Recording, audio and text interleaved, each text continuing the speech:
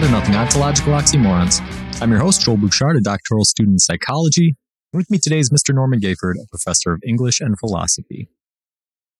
Most biases are directed towards minority segments of a population, such as beliefs in the inferiority or superiority of certain sexes, genders, races, or cultures.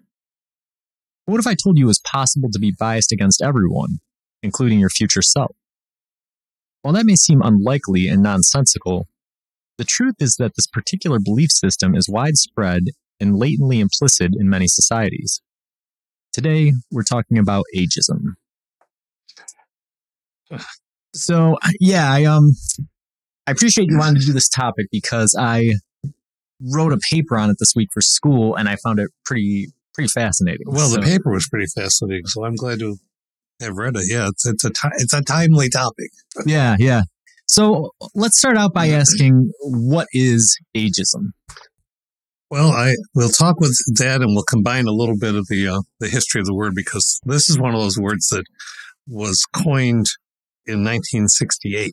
Oh, wow. So this is relatively new. It's a man named Dr. Robert Butler, and he was describing the reason he coined it in the late 60s was to talk about a systemic discrimination based on older people. And so he thought it was the next civil rights movement, which tells you something about the 60s, which I lived through as a little boy. Of course, never heard of Robert Butler or anything of that, but it's interesting to think that people thought that in that time, the other problems were just going to be solved, and so we could move on to ageism. It's very optimistic. Very optimistic. But essentially, ageism can be a number of things, as you point out in your paper. It can be stereotypical or prejudicial or discriminatory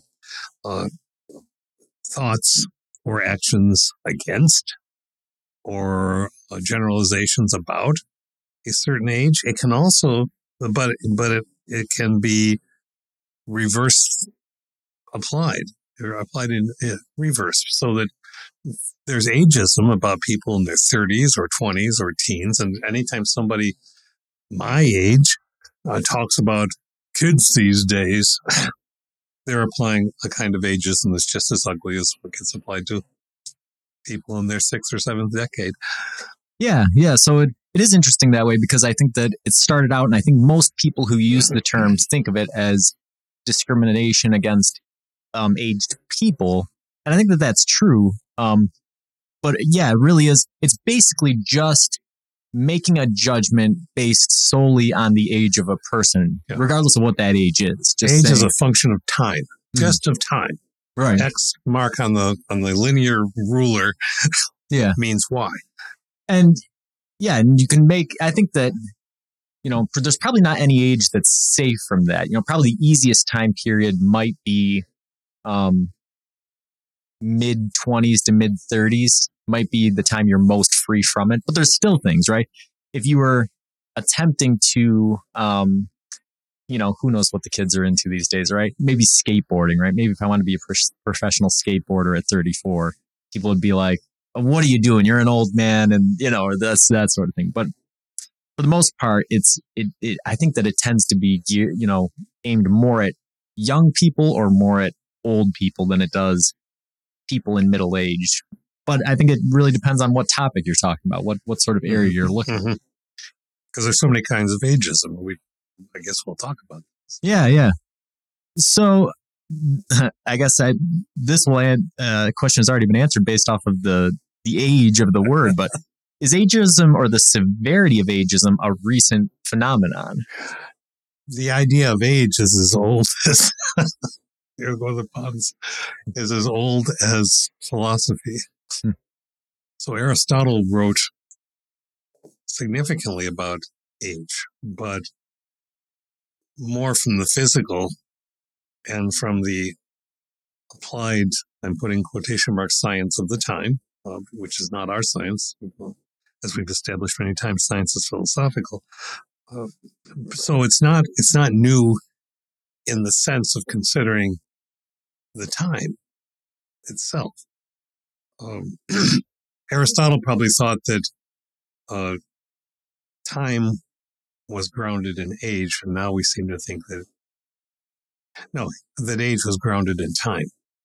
That here are these demarcations as you get older, and this falls apart and whatever. But now we look at it a very different way. So yes, it's been around, but the idea of coining a word to indicate that people are being discriminated against is pretty new. Yeah. And I think that little history that you gave us is very interesting because, the 60s was a time where there were a lot of movements to, go out with the old and in with the new in a lot of things regarding, race or, all kinds of different stereotypes. The fact that, we don't know the founder of the guy who coined the term, and, some people might not even be familiar with the term, kind of indicates that it never got addressed. It never really got addressed. Yeah. I mean, and within the medical community, I think it was starting to, then this gerontology has developed over, a number of decades, but still it's not all that old. And I think that it comes out of that. So gerontology being how we address age and developmental terms, medically with people. But they're all different kinds. Is this the place where we should talk about the kinds? Yeah, let's go ahead. All right. So there's institutional ageism. I think I'm at a point in my life where I can address some of these. Okay, which essentially means when any institution perpetuates a kind of ageism in its actions and its policies. Well, any institution that says people should retire at X age, whatever that is, has engaged in ageism for whatever purpose. Some of us experienced that in the pandemic. And an arbitrary age of 55 or older is chosen as, for various financial reasons, we can't afford to pay you anymore. So please leave. Which, that's one. There's interpersonal ageism, where people are interacting socially and things come up. Here's a quick example of that. I've had not my first, but probably my most profoundly direct experience of that in talking to a seemingly younger person by tone of voice and by vocabulary about an insurance policy that I was needing to cancel in order to embrace Medicare. and because I did not do a login properly the first time, the person said to me, she was seemingly solicitous, but really condescending.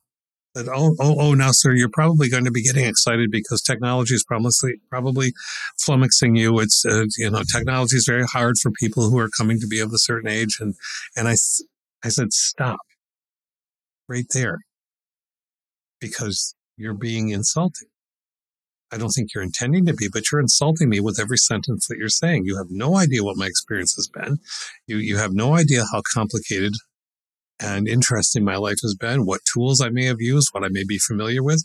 And you're jumping to an assumption because I made one error in inputting data. That's, if that's how this call is going to go, I want somebody else to call me up because I can't do this. And she got really quiet. She said, I need to go talk to somebody for a minute. She put me on hold with nondescript music and came back and said, I apologize. It says here that you're 65, so you're not as old as some of the people I deal with. So I said, oh, okay. All right. I don't think I got heard, but let's just finish this off. So there's that. And you can say whatever you want to as I'm going through these, but it's interesting to have experienced some of this. Yeah. Yeah. I think that, we were talking a little bit along these lines before we started recording where, what they're finding in the literature about aging is that the mindset and the prior experiences of the person play a great deal into how they act and how they perform at certain ages. So I've known several people who, who grew up, their first jobs were in technology back when everything was vacuum tubes and reel-to-reel tapes and stuff. But their curiosity and their intelligence and their career field kept them in the flow of that. And they'd show me things about how to use, features of my smartphone that I didn't know existed. Of course, or features because there's of my always computer. more to learn. Right. So, that would be a good example of ageism. What you brought up is just the fact that somebody said, oh, well, based on the age, this person isn't going to know how to use technology. However, there is something to point out there, which is that there does tend to be, as people age, they've found you have two types of knowledge. You sort of have a working plastic kind of memory. You have crystalline memory, which is memory for facts and figures and these sorts of things. They found that your crystalline memory increases throughout life, even into your 8th or 9th decade, that can increase. But the plastic working memory tends to become a little bit more rigid with time. And we're not talking significant, but usually by the time you get to be 70, you're losing something like 1% a year after the age of 65 or so. Yeah. So, okay, you get to be 90. The decline. you get to be 90 and you're at 75% of your working memory, which is still a pretty significant chunk. Yeah, if you had 75% shields on the Enterprise, it was still pretty good. You're not doing too bad. But that aspect of it has to do with learning new novel things, right? Yeah. So if you do see older people struggling with phones or whatnot, maybe that plays into it a little bit. But I think that the bigger part of it is not the physiological realities of decline so much as the psychological aspects of the person and how they've traveled through their life and the things that they've experienced and how they approach different things. Which is well said, which is essentially internalized as well as externalized ageism, but internalized in the narrative and the things that you tell yourself. And that mundane little example I gave about being talked to on the phone, what I didn't like, that I recognize that this can be, I've all the way through life, one can feel defensive, but the rapidity with which my shields started going up, as if, all right, now I've got to start asserting. Now we've reached the time in life where you got to bark back or push back at the same time that you realize every single day I'm learning new things. So there's this, don't tell me who I am, but there's also, I did make a mistake on inputting that data, but I think that was whatever one attributes it to. I don't think it was. I know it wasn't an unfamiliarity with logging in on a system. And so that defensiveness, I think, in people can become a rigidity of its own kind. Mm-hmm. And I think it's understandable, but it still needs to be resisted. Yeah. We've, we joke around about, Amanda and I, about certain people in our lives who say, well, why'd they have to go and do that? And I think that it's really a surface level assessment, right? It's saying, well, they changed something and now it's harder. And you go, well, maybe they changed something and it's just going to take you a little bit of time to get used to it and it's actually better than it was, So, yeah, there's a lot of aspects to it.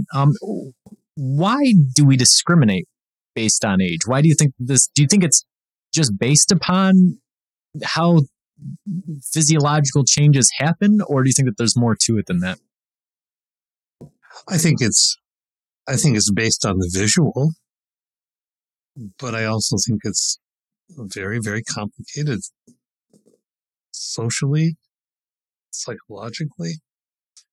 For some of the things that you've just said before, there is, and it's not unbearable. And sometimes it feels that way sometimes, but a totally natural assertion of one's prime. in generational terms. But I'm trying to tread even carefully saying this because I don't want to be ageist in reverse.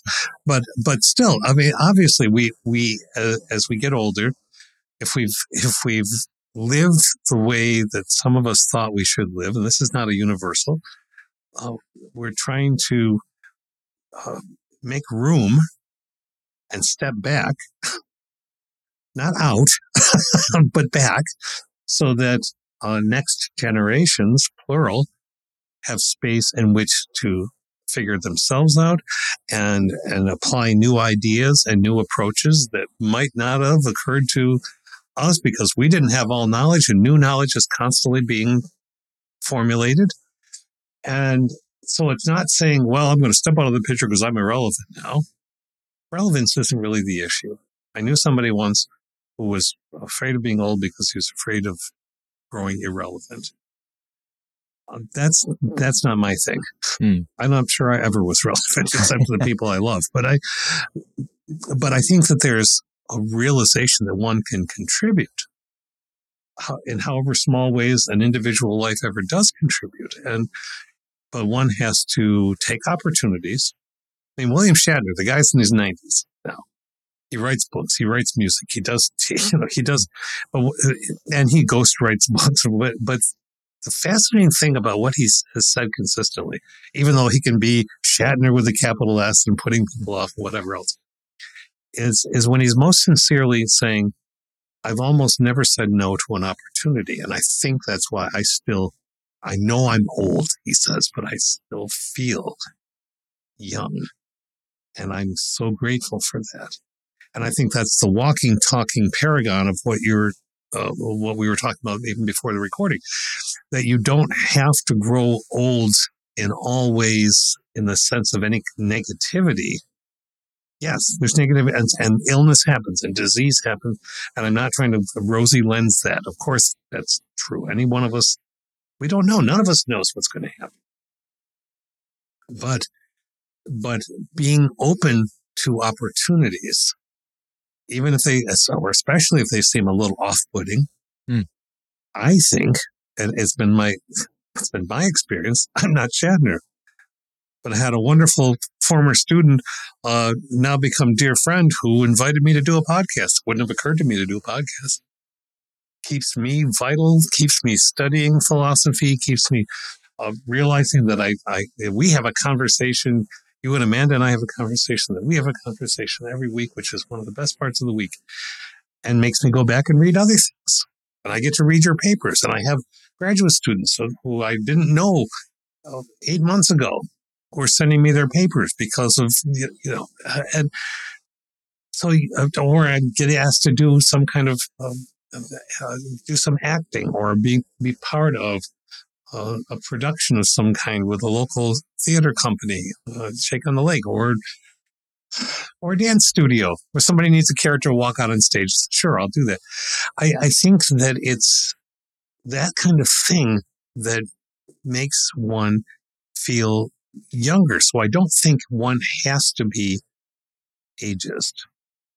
But like all isms, people who say they're not racist, of course, we are racist. It is built into us. We have to constantly, but we're not universally and at every moment, unless we choose to be. But we have to think about it. Well, ageism, we have to think about it. If I'm about to launch into some kind of tirade about people who are 18, shame on me. It's wrong. You can't. Do I want to be categorized with every person I know who's my age? Of course not. But it takes thought. Yeah. And there's interesting stuff happening in the academic world around this.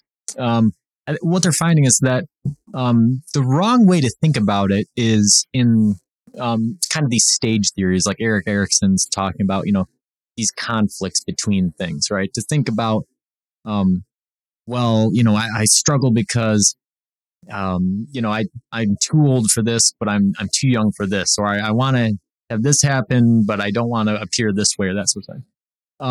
Really, it's more like what Shatner was saying, right? When you're getting to you're getting to a certain age, rather than thinking, oh, well, am I irrelevant? Am I too old to be relevant?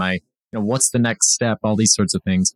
It really is about looking at opportunities and, using yourself as a measuring stick. And that's kind of what we were talking about before the show started was, it's unhealthy psychologically and physically to think, well, I'm never going to get old. Everything is always going to remain. Yes, that's ridiculous. But it's also psychologically unhealthy to think, oh, well, as soon as I hit this certain number, 40 or 55 or 65 or whatever it is, something's going to inevitably happen. Everybody lives a different life. Everybody has different things that are contributing to the aging process. But some of the literature that I've found shows that your attitudes on aging can actually correlate to major diseases like cancer or hypertension or, heart disease, some of these other things. And of course, correlation is different from causation, right? So you're not saying that, oh, well, being more optimistic is going to prevent you from getting these things. But what they find is that people who have a more realistic outlook on the process of aging and of becoming older, they tend to have less of these problems, And I think that that's an important aspect of this is not saying, well, age is just a number, right? No, we're all going to die. We're all going to grow old. And I think that just that little tidbit of information should be enough to shape somebody's views on ageism, right?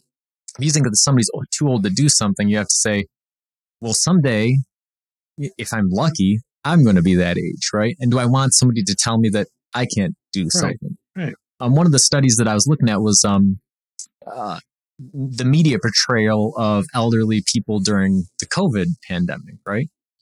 And how in an attempt to protect older people because they were more susceptible to the disease, the media ended up portraying them as being vulnerable and frail and this sort of thing, and asking young people to sacrifice their social lives and their other things in order to protect the old people, which bred resentment in young people for old people and kind of propagated ageism.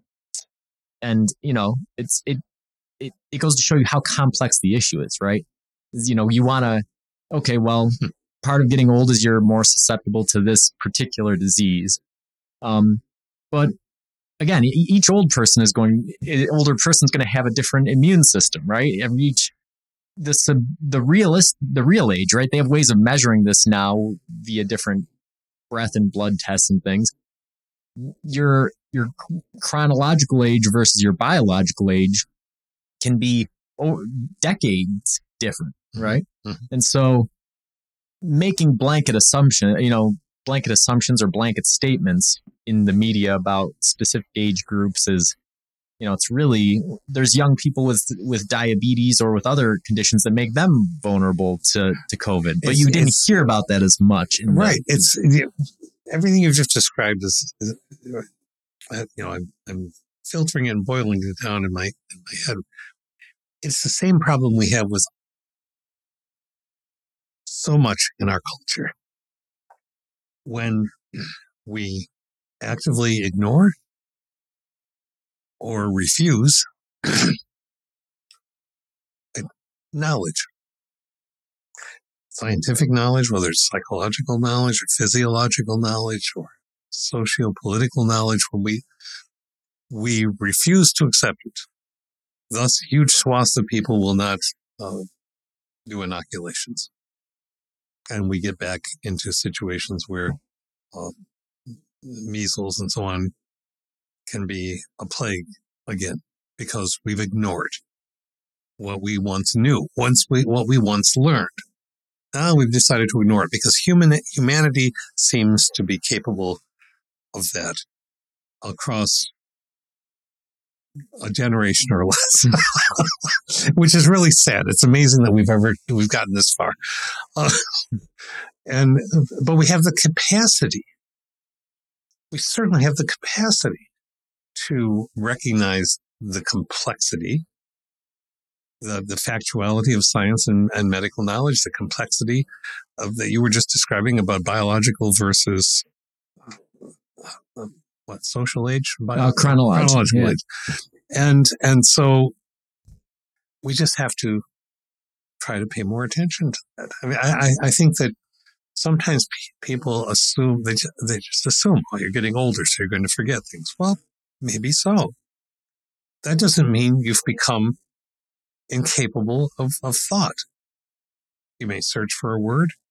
I've told people I've been old since I was 18 because I've always searched for words. That's why I became a language person, because I love using the dictionary. I think that that itself is humbling because it reminds you of how many words there are and to keep propagating every day. So it's not necessarily a lack. Alas, a lack. I think it is that it is a presumption. And it's a presumption to think things about how any other human being feels in the moment, in the condition in which they live. Whenever we say, oh, well, I know how you feel, probably we don't. Yeah, it's an extremely complex issue because there's a lot of very subjective variables that are going on. I mean, okay, so chronological age, that's set in stone, right? Anybody at a certain chronological age is the same chronological age as somebody with the same number. But even that, based off of, genetic or lifestyle factors, okay, is going to be a little bit different. Then you have, biological age, which is the thing that's influenced by those things. So somebody who, gets enough sleep and exercises and has a good social life and eats well and all this other stuff, those effects over time kind of compound, and they might be physiologically much younger than somebody who's the same chronological age. And you have subjective age. The interesting thing about subjective age is that this almost universally decreases as time goes on. So, which is to say, even somebody who has poor biological age, right? Let's say that I'm 60 years old, but I have the body of a 70-year-old.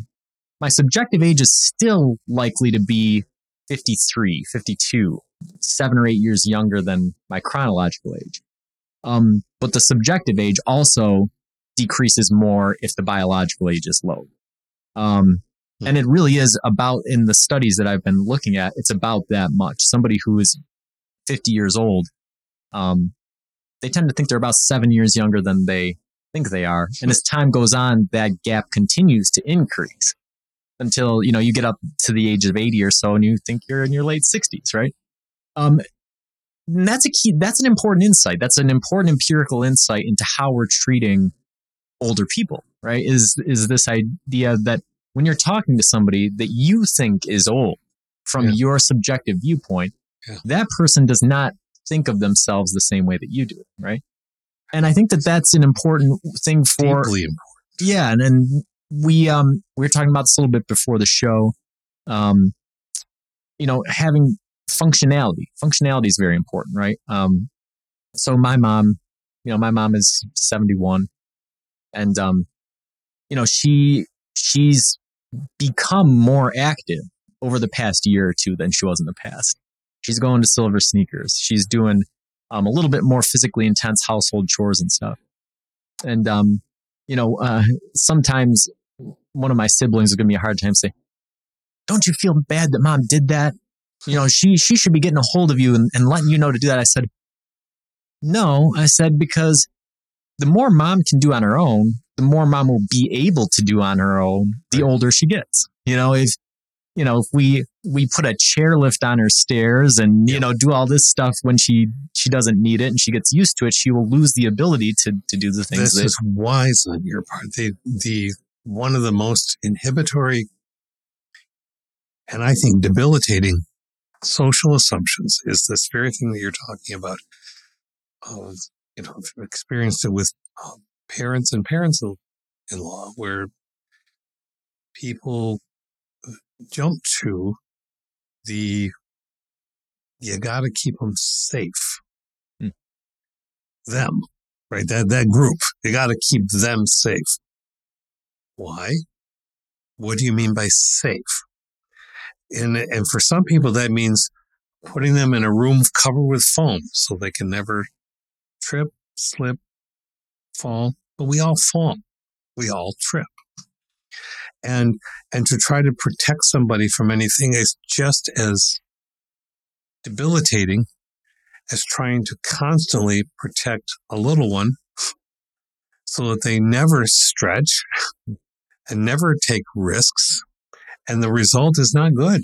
And I think that it can be viewed as insulting.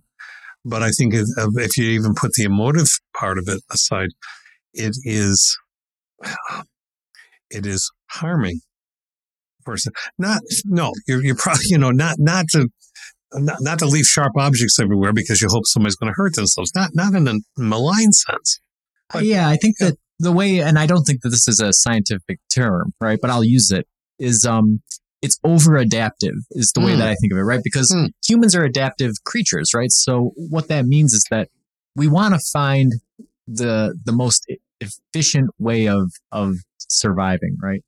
And so if we find an easier way to eat or a more frequent way to eat or a more calorie dense way to eat, we take those routes. If we find an easier way to do a task, we take that route. And we can see the harmful effects of that in American culture, right? Every once in a while it drives me nuts. I'll drive with somebody in a parking lot and they just drive up and down the aisles looking for a parking spot that's next to the door. Whereas me, I find the first open spot that I see in the back, right? And then I just walk. And the truth is I probably get there faster than the people driving up and down trying to get the spot close to the door. I worked with a lot of people that felt the same way about a college parking lot. Well, we're faculty. We should have the president has his own designated place right up next to the building. We should have those too. Why? I can walk in the morning. I can get my head on straight. I can walk in. It gives me air. It gives me a wind. It gives me blizzard. Yes, it's a challenge. But you come in the door saying, "Oh, okay, now I'm awake and ready." Right? You're right. It's annoying. So we're adaptive because our ancestors, and we faced adversity, and so the way that your physiology adapts to adversity is to try to find the easiest ways to accomplish things. But what that doesn't take into account is that adversity is an important part of survival, right? And so you have to have, in order to have a healthy life, and whether it's physically or psychologically, you have to have some adversity, and you have to have some adaptive. You have to put your adaptive skills to use to some extent, right? Mm-hmm. And psychologically, obviously, that doesn't mean emotionally. You negative emotions are bad, but intellectually, right? You need to be challenging yourself. You need to be you need to have some kind of struggle in order for your body to maintain a peak shape as you age. But, mm-hmm. So are there appropriate reasons for age discrimination? Well, we can look back and say Aristotle didn't have them. Have you read? No, I haven't. Stuff? Yeah, okay. Yeah. Aristotle has brilliance, of course, in many things, but from his view, from the science of the day, decline is caused by a cooling of the body. As the body cools, it deteriorates. So, and plenty of people say, well, I need an extra sweater now. My body's cooling off. Okay, so I think that's where it comes from. But, he says there's youth, there's deterioration, and then there's prime age. And so you're in your prime. But that's not helpful. So it's interesting. But ask the question, because are there appropriate reasons to discriminate based on age? To discriminate based on age? Well, there are appropriate reasons to say if the only access to a building is a huge flight of stairs and somebody is in a wheelchair, yes, it's appropriate to make a discrimination, which is not the same thing as being the loadedness of the word to discriminate, always to the negative. When discriminate itself means to make choices, to discern. Right. Okay. So, yeah, it's appropriate to discern conditions by which people have equal access. It's appropriate to discern that people who have walkers there's a case where somebody might need to park closer to a building, and that's why we have some special slots, right? So I think that there is some appropriateness. Yeah, it's interesting. I think that more often than not, it's applied on the younger end of the age spectrum, right? So we have child labor laws. We discriminate and say, which we have been doing terribly. We talked about that on the last episode, yeah. But child labor laws. You sent an interesting article to me this week talking about, how some of these laws are, they're definitely necessary, but how we determine them is very interesting, like voting, right? Because you can have an 18-year-old that doesn't know anything about politics and he can vote. Or you can have a 17-year-old that's very well versed in politics, but he's deemed too immature to vote, right? And you go, okay, well, it seems like there should be an age discrimination of some kind. You don't want a 4-year-old going to the poll and just pulling levers, right? But where do you draw that line, right? And how do you draw the line? Do you have a literacy test for systems? I would love that. Here, let me take a literacy test. I'm 16. I can tell you more about how Congress works than half of Congress right now. Right. Which assumes that I love this. People are complaining about a situation that's been taking place, and they assume that one service, one department is subsumed by another department, and they're completely separate, so that there wouldn't be discrimination going on. So there are people in government who don't know how government works. So I'm saying, sure, 15-year-old, 16-year-old can take a civics test. Let them. We don't pull the buttons anymore. Let them fill in the little blank with the number 2 pen or whatever pencil. And yeah, why do we do this? Yeah, it seems like that would be it really changes the nature of the question, right? Because this idea of, what is an appropriate thing to discriminate on age about really kind of opens more up to this idea of maybe we'd be better off if there was a graduated level of access, right? Voting, I think, would be a good example where you say, okay, well, maybe, for instance, your brain doesn't fully develop till you're 25. Maybe 25 is now the voting age. But between the ages of 21 and 24, you have to demonstrate this skill. Between the ages of 18 and 21, you continue to sort of increase the barriers to entry, so that, sure, maybe a 16-year-old could vote, but they would have to pass a rather extensive civics or literacy sort of exam in order to prove that they had the mental faculties to vote. And of course, a lot of people would say that it's unconstitutional. It's a meritocracy of some kind. But that's why we have a philosophy show, is because we can examine the merits of that. The merits of the meritocracy. Yeah, and maybe that you could design similar things in other areas as well.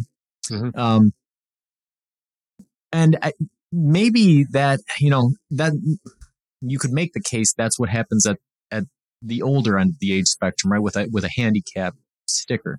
A handicap sticker doesn't necessarily have anything to do with your age so much as your functionality.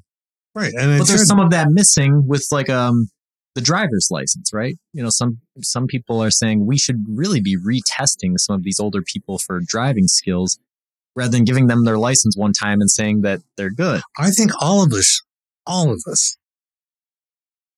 because I just like to flummox the people who think that they're freedom for everything and all. This is freedom. Freedom is responsibility. I think all of us should have to go take a test. You could graduate the years, but I think people my age, people your age, 18 years old, you should, whenever you get your driver's license, you should have to retest. And not just for your eyes. You should have to retest. We're driving around murder machines. We're driving around in bubbles with our sound systems and these little worlds all into themselves. And that's dangerous. Mm. And we should have to prove that we can do this over and over again. Yeah. This is a very interesting philosophical discussion. And I'm sure that there's plenty of listeners that are like, getting upset. Yeah. Which is my favorite part of the episode is when I know that there's people out there and they're falling all over the spectrum on what they think about what we're saying. And it's not a punitive thing. What is this notion that we learn to do something once and we know how to do it just as well as it can possibly be done all of our lives? Mm. We know better than this in all things. Yeah, and it really raises the question of the importance of individual liberty versus societal functioning, right? How the individual fits into society. Yes. And, and what the role of government is in facilitating those two things. And so, yeah, when you see that there's reports coming out of children working in factories or of, an 86-year-old running over 6 people in Florida or something, it makes you go, well, is our form of government, is the way that we're instituting some of these rules as effective or as efficient as it could or should be, right? Mm-hmm. Yeah, it's interesting. Why is youth valued over age, do you think? Or do you think that it is? Well, I think that's a really complicated question. I don't want to sound like I'm treating it in any glib way, because I'm not. I mean, let's go down or up a scale or all over the place. Youth is valued over age because one wants the next generations, plural, to have a chance to flourish and to live and to experience. Because why else are we here? I do not operate under the notion that we're here in order to learn how to behave so that we don't burn forever or so that we get to sing forever. That I don't buy it. So why are we here? We're here to experience life. We're here to experience life in any ways that seem that should be not gauged, I think, nearly as much as they are. So there's that. Yes, youth is valued because youth is prettier. Right? It's not all those wrinkles, not all those age spots. I always tell my granddaughter that I'm turning into a snow leopard, and she really likes this. There's that transformational thing. People creak even when they're in their 20s and 30s. Joints creak, but they creak more when you get older sometimes. Not always. It's that not always thing again. I think we value it for the energy that is perceived, not always that is there. Mm. It's all these perceptual biases so that we don't actually see the person themselves. And the word I just said, pretty, I meant that to be controversial because look at all the magazine covers. This is how people are supposed to look. You can go to a grocery store your entire life and berate yourself your entire life because whether you're 10, 15, 20, 30, 40, all the magazines, you're never going to measure up. Yeah. Right. And so we do this to young people. We've caused young people horrific problems by doing it. We've oversimplified. We've set a paragon of visuality that cannot be achieved by a lot of people, nor should it be. And so we wreak havoc right, left, and center with these notions. But we do that because this is how we wanted to think that we were, and we know bloody well we weren't, most of us. Yeah. So it's a delusion that we send ricocheting backward down the generations. Yeah, I agree with you. I think that a lot of it is surface level and illusory, right? I remember, I'm into fitness. So, and I try to keep that pretty well balanced, right? I do yoga for flexibility, and I run for endurance, and I lift weights for strength, and I like doing a bunch of different things, just to try to stay in shape. And everybody watches the superhero movies, right? We see the Marvel movies and these huge guys and stuff, and people think these guys are in the best shape of anybody that I know. And I go, no, they're not. No, they're just muscular, right? And then an interview came out with Chris Evans for Captain America. Oh, yeah. And the scene you and I were talking about earlier today, on your left, right? He's running. And an interviewer asked him, so how much running did they have you doing prepping for Captain America? He said, oh, we don't do any running at all. He's like, if I were to run, I would burn off my muscle mass. He's like, so the only time that I run is for those takes. He's like, and I'm completely winded afterwards. He's like, I'm doubled over panting because I'm so much heavier than I normally am. And, and I have no cardiovascular endurance, right? That's not being fit. But visually, it's aesthetically pleasing, right? Yeah. You have the fitness models and a lot of the people, we won't mention any names, but people who are just famous for being famous, who have gotten caught on a regular basis manipulating photos, right? Removing blemishes, trimming waists, doing all these different things, put out unrealistic images of what it means to be beautiful, and by extension, young, right? You don't see these people at whatever age trying to do the same thing. I've always been a bit of an odd duck because I've always liked, I couldn't wait to be old when I was very young, 5 or 6. I built a little office under the stairs. I said I was an architect. My favorite characters are Obi-Wan Kenobi and Gandalf and all these other old guys, But I think paradoxically, having that mindset has helped me age thus far. And like I said earlier before we started recording, I think of myself as still being very young at 34. And so again, this is something a lot of listeners out there will have very mixed reactions. A lot of people say, 34, you're not young. And other people will say, yeah, you don't even have a right to talk about aging, right? So it's going to be all over the map. I understand that. But, what the science says, from the psychological research that I've done, this starts very early in life, this idea of your subjective perceptions of aging, your subjective perceptions of your functioning versus your peers functioning, all of these different things. They don't just suddenly spring up in later in life. It's operating throughout. And so as I've grown throughout life, I've always had this mindset that being old is going to be really cool, right? and there's some things that refute that, right? We were talking before the show. Yeah, my right knee is just never going to be right. It always clicks. It always pops.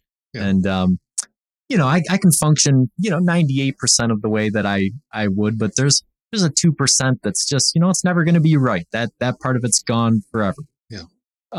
Rather than throwing a pity party, right? You just learn to adapt to it and you do what you can with it. But for the most part, this idea that being old is going to be really cool has completely panned out. Like I think that it's way cool. I think being 34 is the coolest that it's ever been, and and I think that that will continue to be the case because I'll never face adversity or I'll ever face limitations or decline, but I think because I have the mindset that as those things pop up, I'm going to find ways to manage them, and I'm going to take advantage of the things that you get offered throughout life as you get older. Yeah. The crystalline knowledge, the ability to have experiences to draw on, the ability to do different things, right? And these are cumulative, right? As you go through life, you have these cumulative factors where what you tell yourself about old people, what you tell yourself about your age and your aging, tends to follow you throughout life and affect how that process goes. It's almost a self-fulfilling prophecy in some ways. And more so, and clearly your research has expressed that, and it is so. I mean, I fully well realize, being a rational adult, that tomorrow something catastrophic could happen.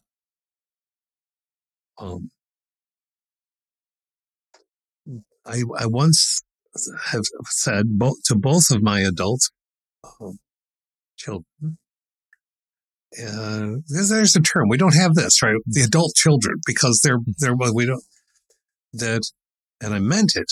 If my story in this plane of existence ends in a day, I have told you the most important things about how I regard you and how I feel about you. My granddaughter, my wife, my dear friends. I want to keep saying it. And I want to keep having adventures, and I want to keep doing those things. So it's not that. There's not this like Zen. Wow, I've got. I think Epicurus was right. We shouldn't fret so much about it. Those of us who are fortunate not to have to suffer constantly, I'm totally acknowledging that, because suffering, there's no joy in suffering. But in this condition, at this moment, is to be able to feel that way and to say, well, I'm not perfect, would have done some things differently, but I don't have lots of regrets. And I'm expressive enough to be able to say, this is how I am right now. This is the condition that I'm in. It's not a bad way to feel at this stage. I've got art to do. I've got more conversations to have. I've got somebody to watch growing up, and everybody. No, it's not wanting to leave. It's just saying, if I had to, it's been a fine adventure. Yeah, and that's what I always say too, which is that, I've been alive for 34 years, but it seems like I've been alive forever. It seems like I've lived a really long, really good life. And so if I died tomorrow, right, everybody universally across the board would say, what a tragedy it is. Oh, he died so young. Oh, yeah. he had so much more that he could do, and that's true, right? Obviously I want to live to be old, but I think that there's, again, that your subjective experiences and how you look at how life has gone so far and how you're expecting it to go in the future, it plays a big role in how that future actually does unfold. And I think that there's something to this, even though it may wax into the mystical or the spiritual or wherever it goes, but it's tied to ageism, in the sense that I think people, again, make assumptions about people who are old. I think people who are, as you grow older, you might cast a thought to death more often than younger people. They're not people who have suicidal ideation, and I'm speaking for any of that kind of experience. But for myself, so you may think about it once in a while a little more. Have I planned? Have I done whatever whatever you can plan for, you do. But be grateful. Can you think of moment after moment after moment of things of relationships, of the people in your life, and I felt truly grateful and expressed that. That's a kind of youthening. Oh, I'm sure there are lots of young people who don't necessarily feel grateful about how things are for them right now for all kinds of reasons. But if you find that, I think that it doesn't require religious conversion or anything else. It just requires sometimes it's just good to say thank you. Yeah, well, and it's funny because I was reading a study about that yesterday. They said that there's a specific point in time as people reach middle age where they suddenly stop thinking about how much time they've been alive, and they switch their mindset to how much time they have left. And that the attitudes they have towards that perspective shift plays a big role in how they develop into older people, right? Mm-hmm. And that is an interesting topic, because you're right. As you always think, oh, I'm 34 years old. I've been around for 34 years, right? But I don't think I'm 34 years old. Do I have 40 years left? 50 years left? 60, 30? That way lies madness. That's a rabbit hole that tempts. And sometimes you slip down and sprain your ankle in it a little bit. And toward what end? I mean, Right, it's like, yeah. oh, okay, I don't want to watch what's going on now. I just want to know when I'm going to get to the end of the destination on the map. It's classic. Go on the throughway, go as fast as you can. Don't look at anything. Just get there. Hmm. Oh, Yeah. no. And nobody has any way of knowing. Do you think ageism will decrease as the population gets older and longevity increases? I decrease, not necessarily. I think we set up all kinds of. There's a whole lot of attitudinal stuff that has to be worked through, because clearly, on a planetary scale, population growth is diminishing in large measure, not universally, but in many, many, many places. And that's not necessarily a bad thing for the planet, and it's certainly not bad. It's not a bad thing. But I think as people age, unless attitudes shift towards aging, unless this idea, which people my age embrace, sometimes differently. So, well, yeah, I'm going to retire because then I can just sit in the easy chair, and there's still that out there. I don't think nearly as much. A lot of people are working at Walmart or anywhere else that because they want to, or because they need to, because of finances or resources. But my he's 85, and he bakes cookies for people, and he's worked really hard at mobility, and he's not as mobile as he used to be, but he's worked really hard at having a relationship with his great granddaughter, such that now she recognizes and which is endlessly meaningful to him. But he also talks a lot about how it's not fun to get older, but that he often says, I've got to keep moving. I must keep moving, because what else is there? And in that, I think he means it's not just moving for the sake of moving, but it's moving because for the sake of still interacting with people and having relationships with people, which I think is why he's 85, and that and lots of medical help. But I just think we are going to we are in the process of so many things changing on this planet. It's always been change. Change is life. We know that, the truisms, but the population proportions are different. And I think that inevitably is going to lead to changes in attitude. Yeah. I think it'll be very interesting, because I remember my dad saying something when he turned 40, and I remember him saying, man, I remember my dad when he was 40 and he was so old. He's like, and I don't think that I'm old. And I don't think my dad was old when he was 40 either. And then I think about my dad when he was 50, and I go, okay, well, he was starting to get old, but I still wouldn't think of him as old then, And so you see this progression, and you can look at pictures, photo albums, right, of your family, and go back and go, oh yeah, this was great grandpa, white hair and bald at the age of 37 or whatever. And then, each progressive generation seems to be less old.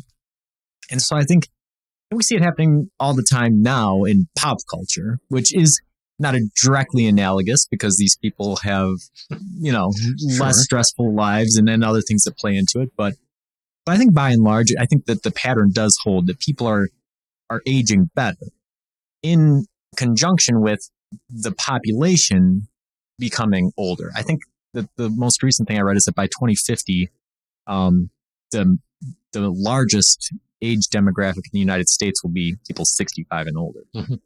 And that's only going to get older, So you think this idea of ageism, of discriminating against specifically older people, it would have to give at some point if most people are older people, and if people are being biologically younger at more advanced ages, seems as if the attitudes would have to change. I put to you that if using pop culture, that 2 generations ago in movies, there wouldn't be an adventure hero who's clearly old Indiana Jones. Hmm. Who knows what that storyline for the new movie? I'm going to watch it. But what I like is while they use the technology to make him young for some scenes back, so decades earlier, some back and forth that's going on, the way you watch how he moves. Yeah, I think in the trailer, he's still doing impossible things for somebody who's 80, but not entirely impossible. But the fact of somebody in his 80s who is still seen as viable, I've got one more adventure in me. Well, maybe I have one more adventure after that or whatever. And Harrison Ford himself, who's none of us are paragons of virtue. I use the word paragon a lot lately because I've been hearing it more. No, I mean, who knows the complexity of marital relationships and all the rest of it? I'm not speaking to that, but speaking to the man as a craftsman who's is on a television show for the very first time. He's taken a Marvel contract. Then people say, well, he's doing it for the money. Well, maybe he's doing it for multiple alimonies, but I think he's doing it for something else too, which he expressed, which is he says, I want to work.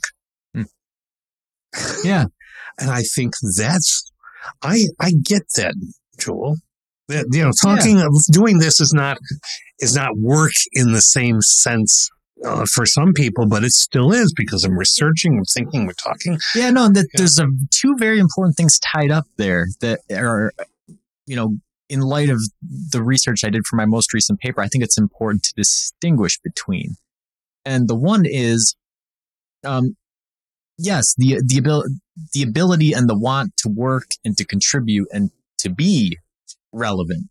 And I think that's something that is very important and should be recognized as an important part of people's lives at any age. At any age, yes. But the other thing that's tied up in there that I think is kind of interesting is when they were trying to determine if ageism was demographically or contextually based. And so, which is a way of saying they're trying to determine if a culture is ageism merely because old people exist, or whether a culture is ageism because there's attitudes that contribute to it.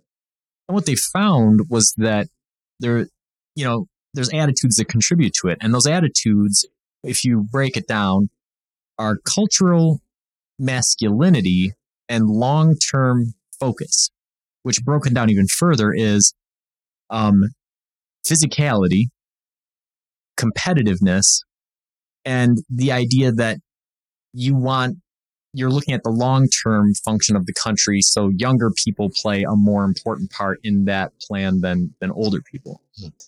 So, and the highest ranking country in terms of ageism was the United Kingdom, and I think the lowest was Ghana. And there was sort of a third to first world arc to it. And I think that, so you see that with Indiana Jones, right? They're not making a movie about him being a professor at 85, right?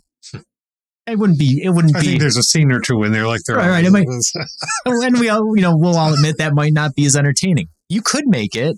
Yeah, I mean, you could make it some sort of mystery solving from the classroom. You could do that, but there's the masculinity part of it, right? We want to see him be physical. We want to see him be competitive, right?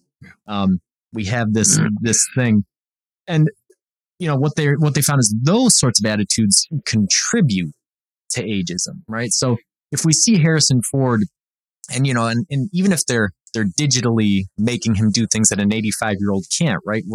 We're saying that yes, but we're not going to discriminate against him, not because he's old, but because he's old, but he can still be young. He can still do the things he can do when he's young. Yes, and that can be dangerous. That's absolutely can be debilitating because that's back to what you were saying before. Well, we just never change. Right. Of course we do. I can't.